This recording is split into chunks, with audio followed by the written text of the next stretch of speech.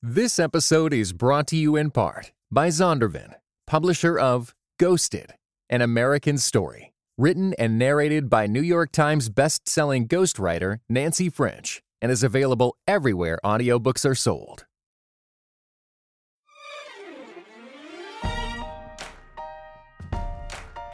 I think when we get too focused and we put all of our compassion on the person on the side of the road who needs our help, we lose our focus about who might need us next week. And we really lose our focus about how in the world we're going to be good enough to one another that our relationships don't distract us from our call on the journey. This is a podcast about two things: helping those with urgent needs in front of us today, and improving the road so others can walk it safely in the future. Welcome to The Better Samaritan, where we're learning how to do good better, whether in everyday interactions or complex humanitarian challenges.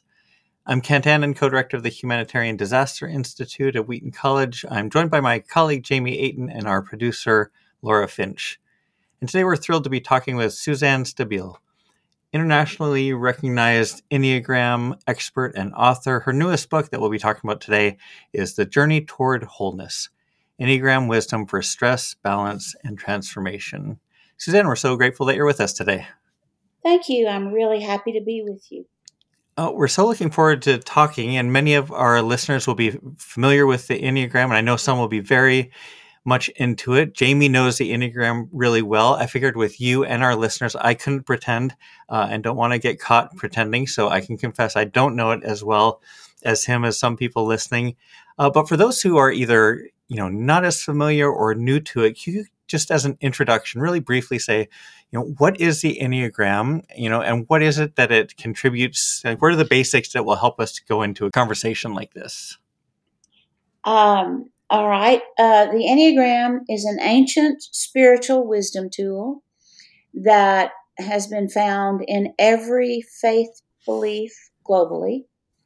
And it is about 9 different ways of seeing and processing information. And so we all fit into one of the 9 ways. People get a little nervous about being put in a box. I tell them that I'm just showing them the box that they're already in. And certainly with all the complexities that make up the way we all find ourselves to be in the world, the reality is that the way we see and the way we process what we see determines how we use what Maurice Nicole defined as the 3 centers of intelligence, which are thinking, feeling, and doing. Mm-hmm. And in reality, we are all using, most of the time, 2 of the 3. And we predictably take in information and then immediately respond with the question, either what do I feel, what do I think, or what am I going to do? And we can make it through life using 2 of the 3, but it's much healthier, and we will be able to be more clear about what is ours to do if we're able to use all 3. And finally, I would say that the Enneagram answers Paul's question, why do I do the very things that I don't want to do? Well, hearing you share about those different roles and how they come into play, most of those who are listening because they're wanting to learn how to do good better. And so you were talking about how oftentimes we tend to rely on just maybe 1 or 2 of those approaches. But curious, how can we use the Enneagram to be able to do good better? Well, I'll give you an example of one Enneagram type or Enneagram number, and I'll use mine. So I'm a 2 on the Enneagram, and I'm kind of a do-gooder. That's kind of what we do. We don't take very good care of ourselves, but we make our way in the world by figuring out what other people need and then trying to meet those needs. The problem with that is that sometimes I get involved in doing things that aren't mine to do. So if I use the example of Jesus and Mary and Martha and Lazarus, probably Martha had my same Enneagram type. And for theologians who might be listening, please just take a deep breath. I'm married to a theologian, but I'm not one. And my take on the story is that Jesus is coming to Lazarus' house for dinner, and Mary and Martha are there, and Martha is in the kitchen preparing everything. She's prepared the house and she's preparing the food, and she's tired, and she's aware that Mary and Jesus are in the other room talking, and that Mary has the opportunity to be learning from him. And Martha, like any two, goes in and says to Jesus, I'm in there trying to do all these things to take care of you, and Mary's just here sitting, listening to you. And Jesus says, Mary's chosen the better part. My husband's a lectionary preacher, and that means I get to hear that gospel story every 3 years. And what I've learned is that Martha really thought that she was serving God by cooking and cleaning and doing all of those things. But sometimes we think we're serving God when we're really serving our own needs. And I think that our inability to, first of all, know what is ours to do. Secondly, to have the faith to know that if we step up to do that, we will have what we need. And finally, to know that that call may not come again. And so we have to be very careful in our awareness that the best protection from the next word of God is the last word of God. Thanks, Susanna. So the Enneagram, but the Enneagram Mm-hmm. helps me by teaching me that I have to bring up thinking, which I'm not a productive thinker. I'm a relationship thinker. And I have to bring up thinking in order to ask the question, why am I moving toward this person? What, if anything, do I expect to get in return? And is this mine to do? That's one example in one number, and we don't have time for me to do all nine. No, that's super helpful. Thanks for sharing that. And one of the things as we work with our graduate students on is the importance of self-awareness as we serve others, being a reflective practitioner. And really appreciate how you frame that and talked about that and the way the Enneagram can help us be more insightful about ourselves as it relates, like Jamie was saying, to how we do good better.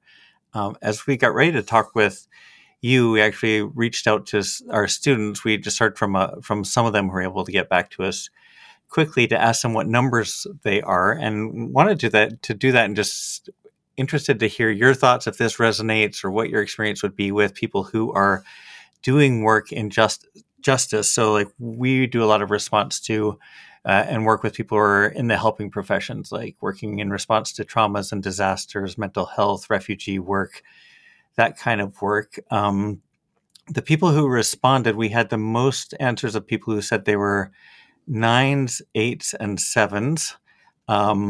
And would love to get your feedback on, does that make sense to you? We don't know if they responded most quickly, or is that the kind of thing you see in kind of helping in justice professions as well?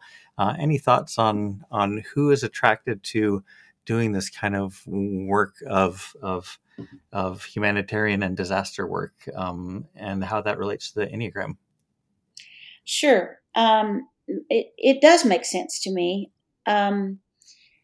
8s, 9s, and 1s, if I had to highlight which Enneagram triad is the one that is the most prone toward justice work, it would be the 8-9-1 triad. 8s actually are the number that do and have always done a great deal of justice work. So I'm convinced that Martin Luther King Jr. was an 8 on the Enneagram. I would suggest that the reason they are is because when 8s get up in the mornings and go through whatever practice is theirs or whatever pattern of behavior that's familiar to them, so that they're listening, not too covered up with the happenings of the day yet. 8's question that they're asking themselves is, I know that there's injustice everywhere, and I know it's my responsibility to address that. So how shall I do that? Nines are the people on the Enneagram who see two sides to everything. And in order for them to feel effective in the world, they have to address the side or the position that isn't dominant. And that is what calls them into justice work. In terms of sevens on the Enneagram are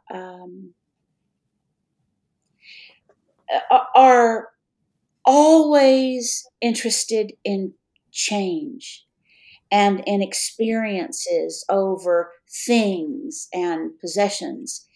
And so when a seven sees pain somewhere, sevens actually don't like to deal with their own pain. They don't have a full range of emotions. They like to deal with the happy half. But when they see injustice, which brings up sadness or concern inside of them, then they want to address it. And they have enough of a creative spirit to believe that they can and that they can make a difference. And so they kind of add the energy to a group of folks who are working together, who get tired and who sometimes lose their focus, by pointing out that there's always another opportunity and another day for us to do good better. It's really helpful to hear that breakdown that you just shared. And just curious, when we think about the type of work that a lot of people who are listening to this, as well as our students, or the work that we tend to do, that we're trying to do good, but oftentimes in these really incredibly stressful situations. And that's one of the things I just loved about your new book, Journey Toward Wholeness, the Enneagram Wisdom for Stress, Balance, and Transformation. Just wondered if you could speak a little bit to those that maybe are in that gut triad, and what would you want them to know about doing good under lots of stress? What are the types of things they need to be thinking about or practicing in their own life? Well, the reality is that in the modern Enneagram, at least, there is a lot of focus on the three centers of intelligence as named by Maurice Nicoll. And those centers are thinking, feeling, and doing. And eights, nines, and ones are all persons who receive information by responding with, what do I do? But after that, they divide in a way that has to do with which of the three centers is repressed. And for ones, while the dominant center is doing, the repressed center is thinking. For nines, they're both doing dominant and doing repressed, means that they're always doing something, but it's not always what needs to be done. And eights are feeling repressed, and that means that they have passion for everything, but they count passion for other feelings when it actually doesn't cover the reality of those feelings. So what has to happen in the gut triad, in terms of the people that you're working with, is they each need to know what center they have to bring up in order to have a balanced approach to what they do. So for ones, at our center here, it's located on the property of a United Methodist church. My husband's a United Methodist pastor, although we're no longer pastoring that church. And if someone comes to the door looking for a handout or for help of some kind while I'm teaching a workshop, everybody will behave according to their number. If we've had a meal and we have leftovers, then certain numbers will gather the food together. People will be visiting and asking questions and getting water, all doing different things. But after the person who has sought and received help from us leaves, Enneagram ones are the people in the room who are still asking themselves if they did everything that was theirs to do and that should have been done. And so ones have to be very careful with must and should and ought, because that sometimes separates us from the wisdom of the Holy Spirit instead of connecting us to the wisdom of the Spirit. 8s are very aggressive. And because they're feeling repressed, they tend to rise to positions of leadership. They're very good in the kind of work that you do. So let me give you an example. My husband's a former Roman Catholic priest, and when I first started teaching the Enneagram, I taught lots of orders of priests and nuns. And I taught a lot of men and women who were missionaries. And many of them were 8s on the Enneagram, which was a big surprise to me because it's the most aggressive number. But over the years, as I've learned the Enneagram, I've recognized that 8s are the only people on the Enneagram who are put together in a way where they care deeply for the underdog or for the person on the bottom. And they are the ones who also have the personality for confronting oppressors. So they hold the tension between the oppressed and the oppressors in a way that no other number does. But when you do that without feeling, and when you move too quickly and you don't bring everybody else who's committed but not your same personality type along with you, then you've missed what we're called to do in community. 9s are the number on the Enneagram that people like and intuitively trust immediately the most. And they are bridge builders because their way of seeing insists that they see at least 2 sides to everything. And so if you put together that triad that we're working with of 8s, 9s, and 1s, then if you have all 3, then we have a group of people who have different gifts, who receive information maybe in the same way, but who process it differently. And then there's an array of possibility for how to address the concerns of the group, as opposed to one possibility that might or might not be successful. Thanks, Suzanne. This is all super helpful and such a great way to think about the way we work differently, the way we interact differently, and the way we respond to these different challenges and needs. Is that example of someone coming and needing some food at church, and we all respond differently, and they can all be beneficial. We can all learn. We process it differently is super helpful. I wonder if pulling back slightly, you mentioned the word balance in in the subtitle of your book, and thinking if you pull back, so not for specific numbers, but generally, how do you think about the balance that that we should be striving for, or maybe that we're created to enjoy, or there would be different ways we could say it, but is the balance you're thinking of mostly the doing, thinking, feeling? Is it the balance of how do we organize our lives, between family and work and these other demands and stresses that we face? Can you just talk a little bit about the word balance and how you think about it, and what do you think we're kind of called to when it comes to balance in our lives? Sure. The first thing that I think we have to balance is work and rest. Joe and I started Sabbath keeping maybe 20 years ago, and we read a wonderful article by Eugene Peterson who suggested that when you start to keep Sabbath, you need to know that half of the day is for playing and half is for praying. And Joe and I didn't have any trouble with the praying half, but we weren't very good at playing.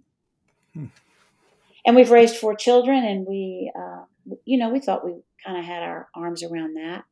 But it turned out that actually we didn't. It's interesting to have this conversation during pandemic times because my answers might be somewhat different if we had had this conversation 3 years ago. Mm-hmm. But I do think that the reality of the imbalance in the 3 centers of intelligence in thinking, feeling, and doing means that we are using 2 of the 3 centers to make our way through the world, and as a result, we're pretty tired all the time. and we're not using either one of the two that we're using for its best possibilities, because they kind of trigger each other because of the lack of the third.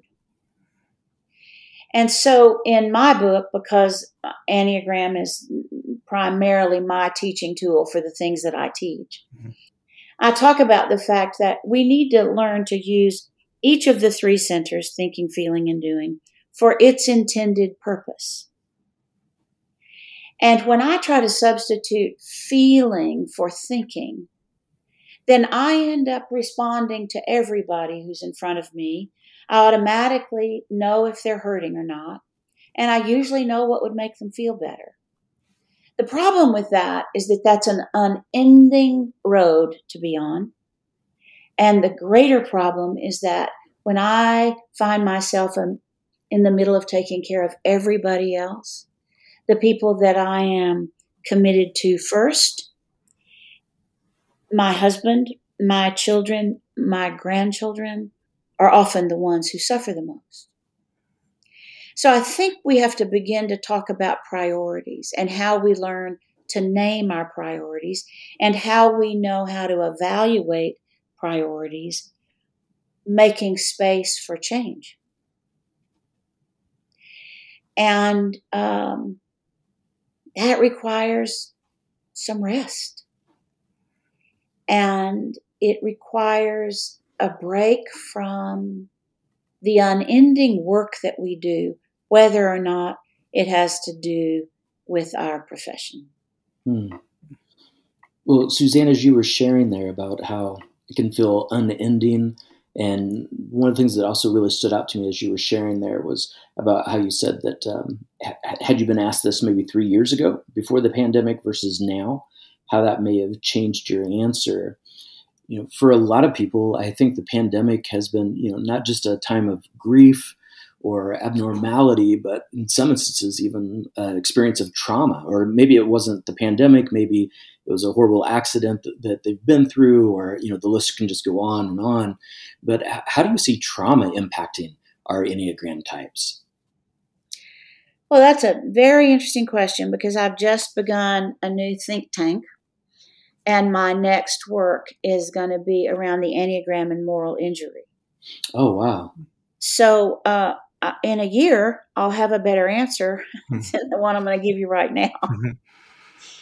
But let me just say that the Enneagram, in its wisdom, addresses the possibilities for us to be healthier, and it connects us by the lines that are observable on a visual Enneagram when you look at it, to opportunities to adopt behavior from other personality types that are particularly helpful when we're stressed. The other thing that's real important for me to say before I give a direct answer to your question is that it's trendy Enneagram time right now, and I those of us who have been teaching for a very long time thought that this time might come. But the Enneagram is a spiritual wisdom tool. It's not a party game. And you can't learn it by taking a 25 question test or by answering questions about what kind of costume you would wear for Halloween. And the thing that most people have no idea about is that your Enneagram number is determined by your motivation, not by your behavior. And so it gets us all in touch with what motivates us to do the things that we do, whether or not they're the right step to take or the wrong step to take. And I don't know the question. So can you repeat the question so I can file that together for you? How does trauma impact our Enneagram type? There you go. Thank you so much. So I do a lot of work in hospitals, and I work with chaplains, but I also work with physical therapists. And if the three of us are all three different numbers and we happened to be in physical therapy from being in an accident. Each of us would be motivated differently to do the hard work of physical therapy.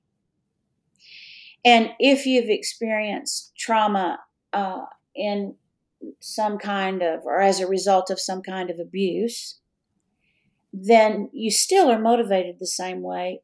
And so an example would be what motivates me as a 2 is that I want to hear and believe that I'm wanted. Mm. And so if I was in a terrible accident, I would need to hear and believe that even if I wasn't able to fully rehab, the people who loved me the most before the accident would still want me after the accident. That's how a physical therapist would get me to do the work, the hard work of physical therapy. But that's how a psychologist would get me to do the hard work of talk therapy. And that wouldn't work for my husband who's a 9. It wouldn't work for my daughter who's an 8. It wouldn't work for my son-in-law who's a 1. So I think the Enneagram, when it's understood well, is respectful of our difference, and it ceases to try or to insist on sameness. And it kind of throws things up in the air where we have to ask more questions than make statements. And we have to get to know people and how they see the world and what makes them want to get up every morning if we're going to be able to help them get through whatever experience has affected them. And it's just not easy. I'm 71. I was a foreign exchange student when I was 16, and I was sexually abused by the men in the family that I was living with as an exchange student. And I still have to go to therapy every once in a while to work through the reality that doesn't mean that I'm not wanted as I am after the abuse, and as much as I was wanted before the abuse. Does that make sense? Mm-hmm. Yeah, absolutely. And I just want to say thank you for sharing that and knowing that has to be really a hard thing to talk about. So thank you for opening up about that experience with us. Sure. I think we're all wounded, all of us. I think it's a big mistake when we assume or believe that our wounds aren't as serious as the wounds of the person next to us, or God hasn't moved in as big a way in our life as God's moving in somebody else's life. I think all those things need to be taken off of the table. And we just need to know that as God's children, we are all seeking wholeness, and we each have something to offer one another in our journey toward finding that wholeness. But we have to meet people where they are, not where we are. Mm-hmm. Mm-hmm. Yeah. And I know that part of your focus is looking down the road, not just helping the person that's right in front of you. And I know that you know that means some of our systems have to be changed. Some of our processes for evaluating things have to be changed. And I must tell you, as a 40-year educator using Enneagram wisdom, I think it helps in ways that you might not even imagine, because it is the one thing I know that anybody, I can stand up and teach a Know Your Number workshop for 8 hours, which is helping people figure out what number they are. And when they get there, I say, I'm pretty good at what I do, so when you leave today, you'll probably know your number. But you might not. But the one thing that I can guarantee will happen to all 200 of you, or for all 500 of you, or for the 12 of you, is that you will leave more compassionate than when you came.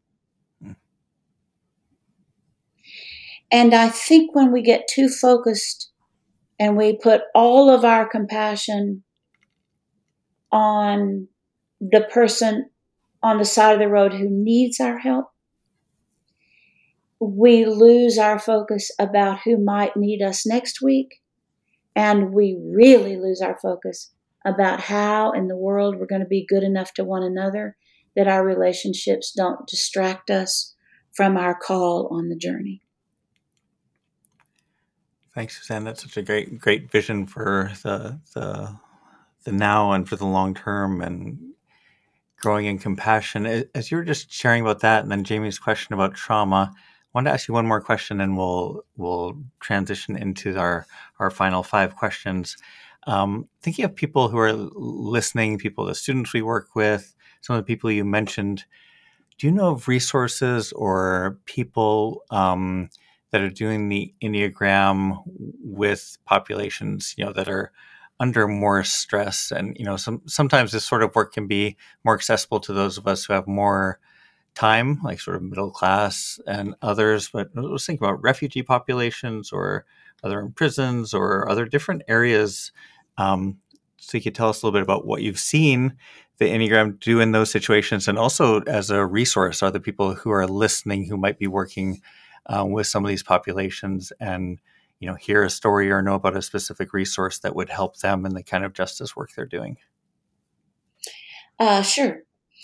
I think that it's important that people do good, basic Enneagram work and then use their life experience and their personalities to move forward into whatever other work they're doing. So there's a woman who spent a year studying with me in my cohort who works with refugees in Abilene, Texas. And what she did is she began to compile a list of questions that were particularly suited for the population that she was working with. And those questions all had to do with Enneagram stances. Enneagram stances are not triads. Triads are determined by which is dominant, thinking, feeling, or doing. But stances are determined by which is repressed, thinking, feeling, or doing. And you can pretty much, if you know the Enneagram well, you can do a pretty good job with people you work with by figuring out what stance they're in. And once you do that, then you know that the best way you can help them is by encouraging them to bring up their repressed center, which will either be thinking, feeling, or doing. Because that's what achieves balance. And then with balance, people are able to address the reality of their history and the reality of their lives as they present in the moment.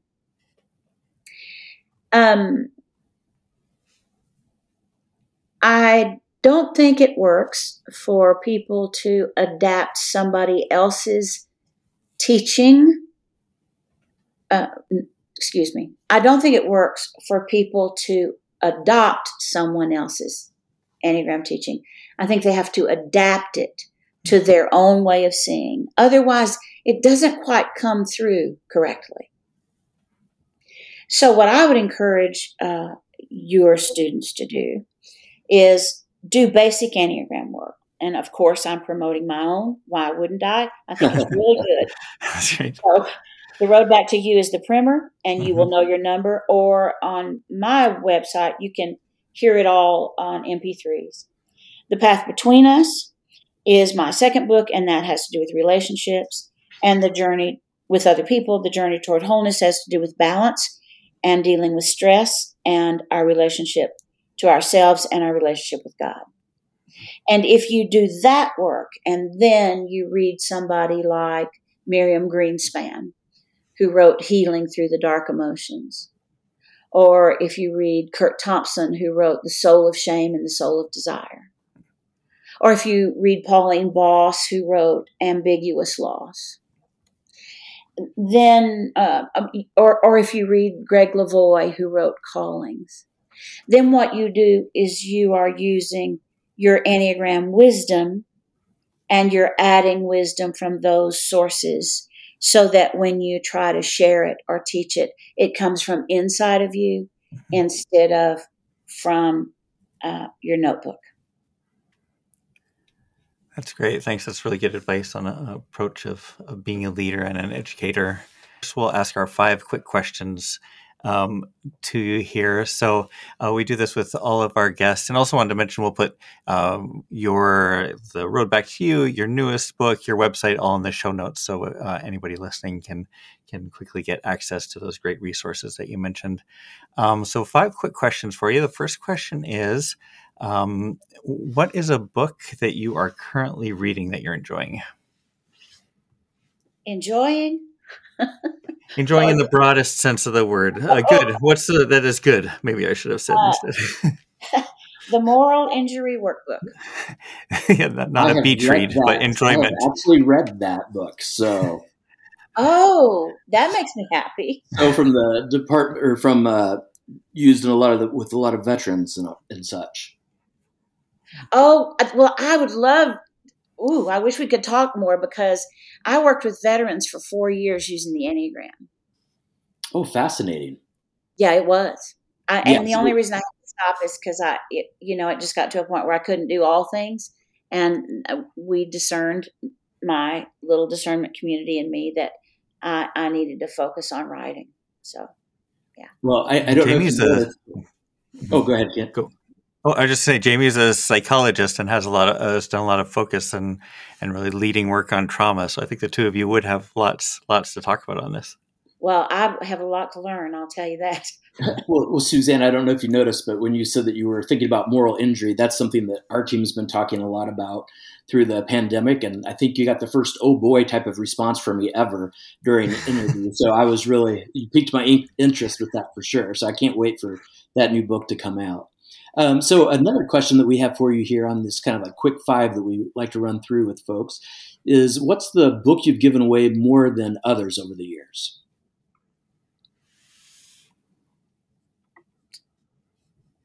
Over the last 3 years, the book I've given away the most is Ambiguous Loss by Pauline Boss.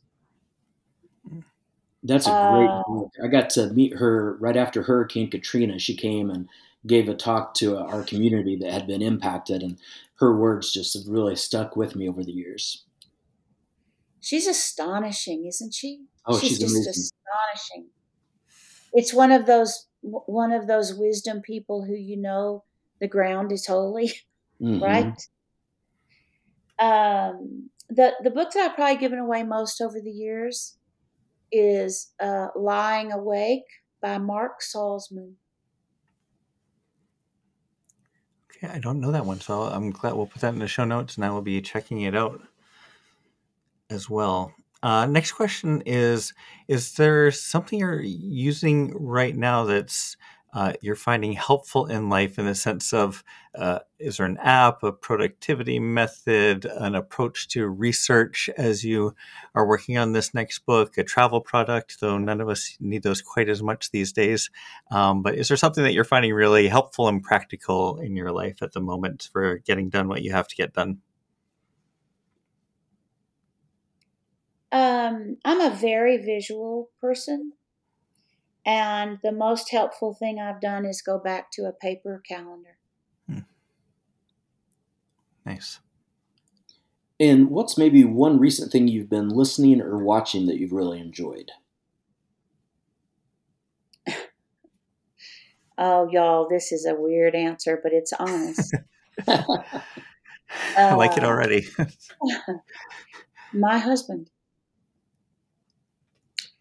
Somehow in our work for a while, I just, in supporting him at the church, he's on staff at First United Methodist Church Dallas, which is a flagship Methodist church, and he's busy and I'm busy, and I just think he is such a good human being, and so I'm trying to not take for granted what he says or what he does or what he's reading or what he's talking about. I'm trying to really pay attention to him and not interrupt and listen. That's a great answer. Good for all of us to hear as well. And then the last of these 5 questions, you mentioned taking Sabbath and praying and playing being part of that. What is something specific that you do that you find renewing for your body and mind? Rearranging furniture. Nice. In the United Methodist Church, we're appointed by the bishop, Mm-hmm. and we lived in parsonages for a long time.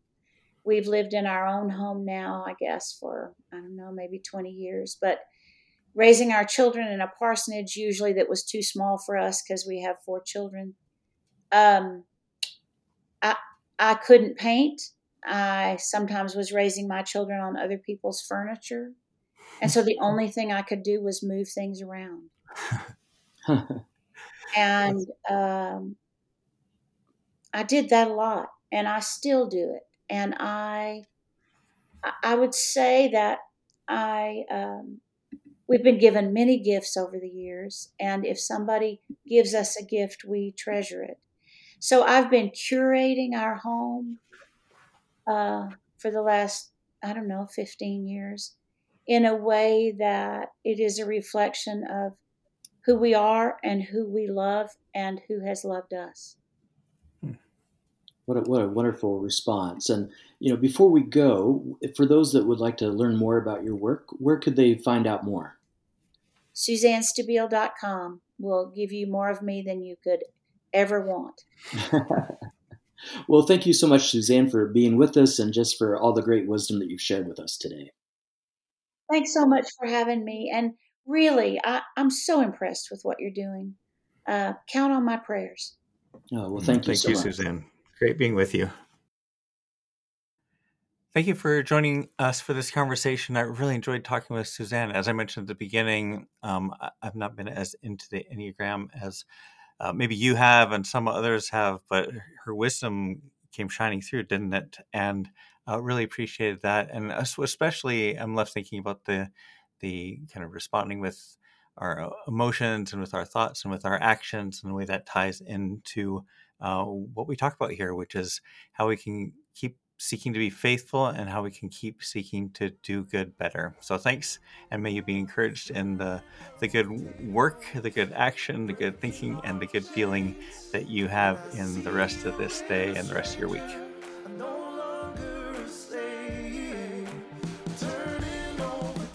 Learn more about the Humanitarian Disaster Institute at Wheaton College, including our graduate degree and trauma certificate, at the link in our show notes. You can attend the program online or in person, and stay in touch. You can email us at producer@bettersamaritan.com. Thanks so much for bringing us along on your journey as we all endeavor to do good better.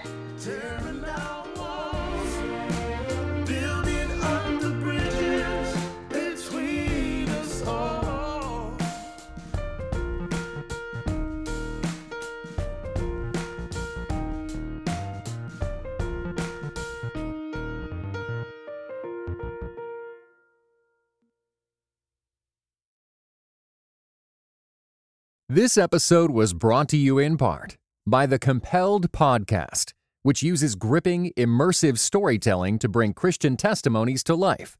Listen to missionaries, addicts, martyrs, and more who have seen Jesus at work in unbelievable ways. Listen on your podcast app or compelledpodcast.com.